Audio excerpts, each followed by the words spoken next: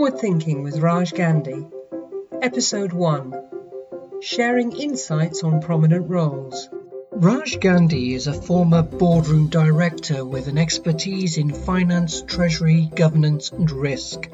He runs GGV London, offering consulting, mentoring and coaching to board members. His clients range from family-owned businesses to multinational companies. In this series of forward-thinking podcasts, Raj will be talking about the roles and responsibilities of the key board members. How can they bring their expertise to bear to drive a company forward, especially in times of crisis, challenge and change? In the first episode, Raj explains his reasons for this series.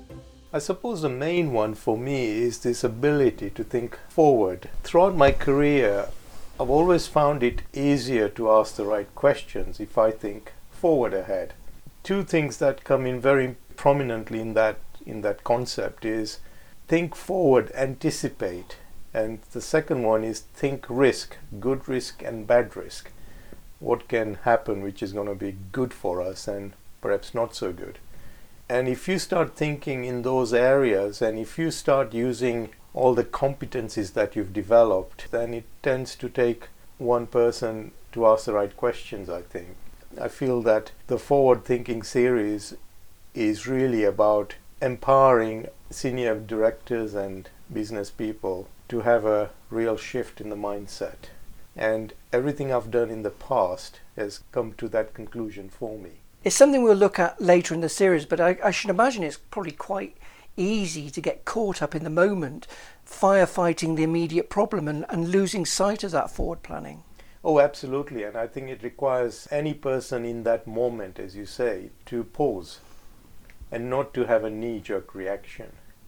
So as an example to that, when there is a crisis, start with the question, what crisis? And I think once you actually dig a bit deeper into the magnitude of what the issue is at hand, and you pause and think, it really makes you come up with a response that's going to be quite a superior response than doing a sort of a Q&A session somewhere, Throughout this series, we're going to be looking at the roles of different directors and different positions on the board.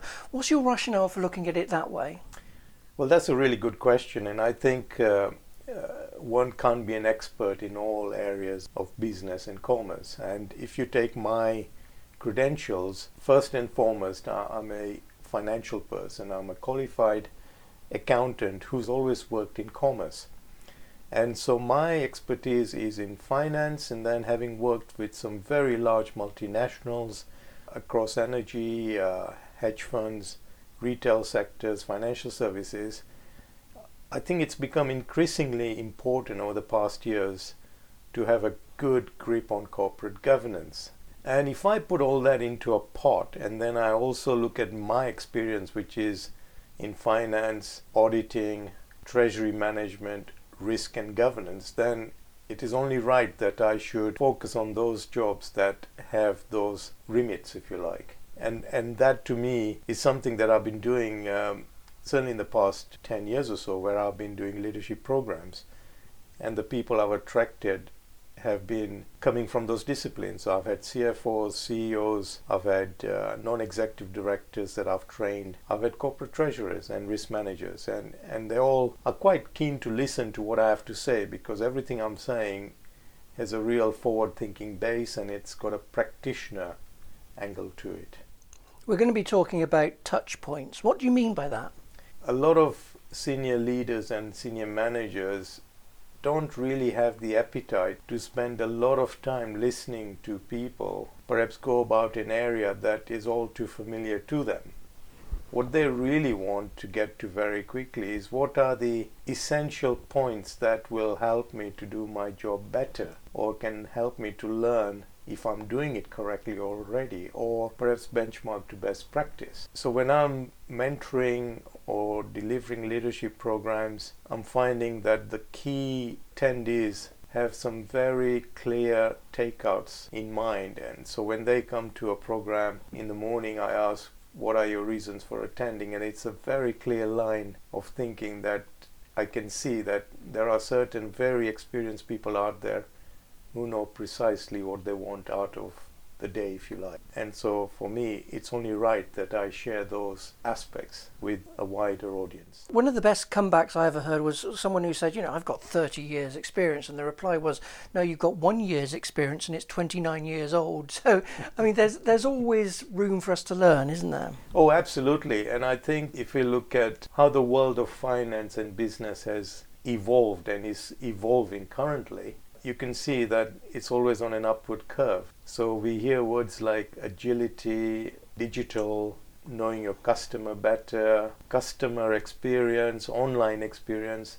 That all tells you that anyone in a boardroom or in a senior role has to be quite nimble and ultimately deliver what the customer wants. And that requires serious thought about the company's operating model as well as the business model. So in other words, how we do things currently operationally and business-wise, is the model still fit for purpose? What about our mission statements, how we execute what we plan to do?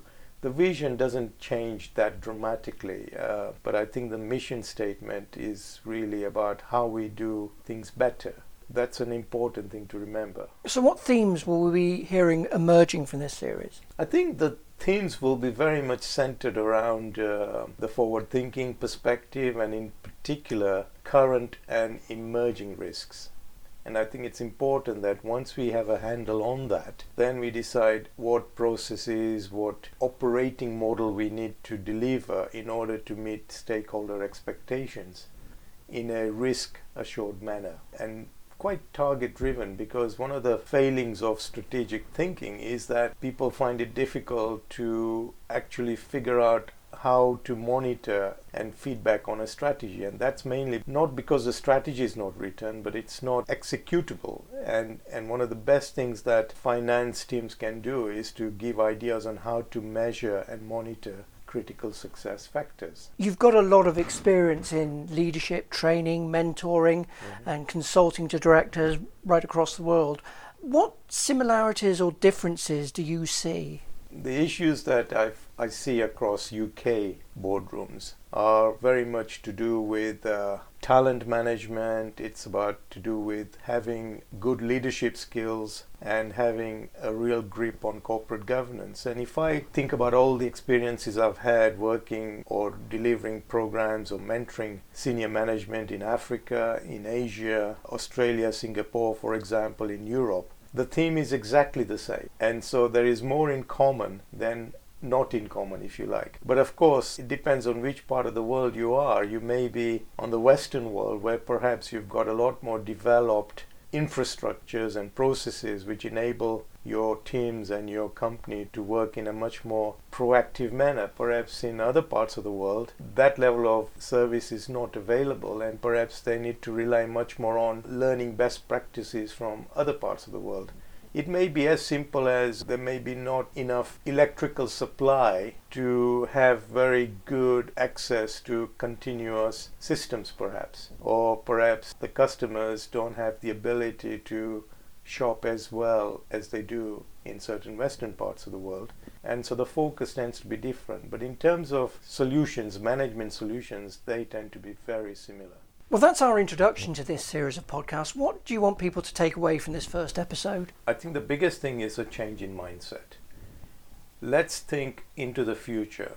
Let's forward think. Let's think risk. And then think about asking the right questions around that. So it's incumbent upon leaders to get that level of thinking right across the business. The journey starts with strategy. Get your strategy right and make sure it's easy to remember and it's understood across the organization. Key performance indicators are a very straightforward metric which really cries out for context. And so if somebody says this is the KPI, well, the boardroom can say, well, so what? And I think we need to benchmark it to something else. Perhaps this is our KPI, this is our profit before tax, and this is how it compares to the sector. Well, that's a much more powerful way of looking at KPI. But if you think about critical success factors, that's a step above KPI. This is saying, what do we need to do to enable the KPIs to happen? And so this is a much more broad-ranging metric. So I would certainly encourage boardrooms to think forward, think risk, think critical success factors, and then require feedback on their monthly management information as to whether we're on track versus strategy. And I think they should make a huge change to running an organization. Raj Gandhi was talking to Andrew Vincent. You can find out more on Forward Thinking in the Boardroom by visiting ggvlondon.com. In episode 2, Raj talks about the High Achieving Board. If we look at the failures, high-profile failures in recent times, then it really points to lack of proper leadership in the boardroom. So what does that mean? It really means that we need to have a distinction between accountability and responsibility.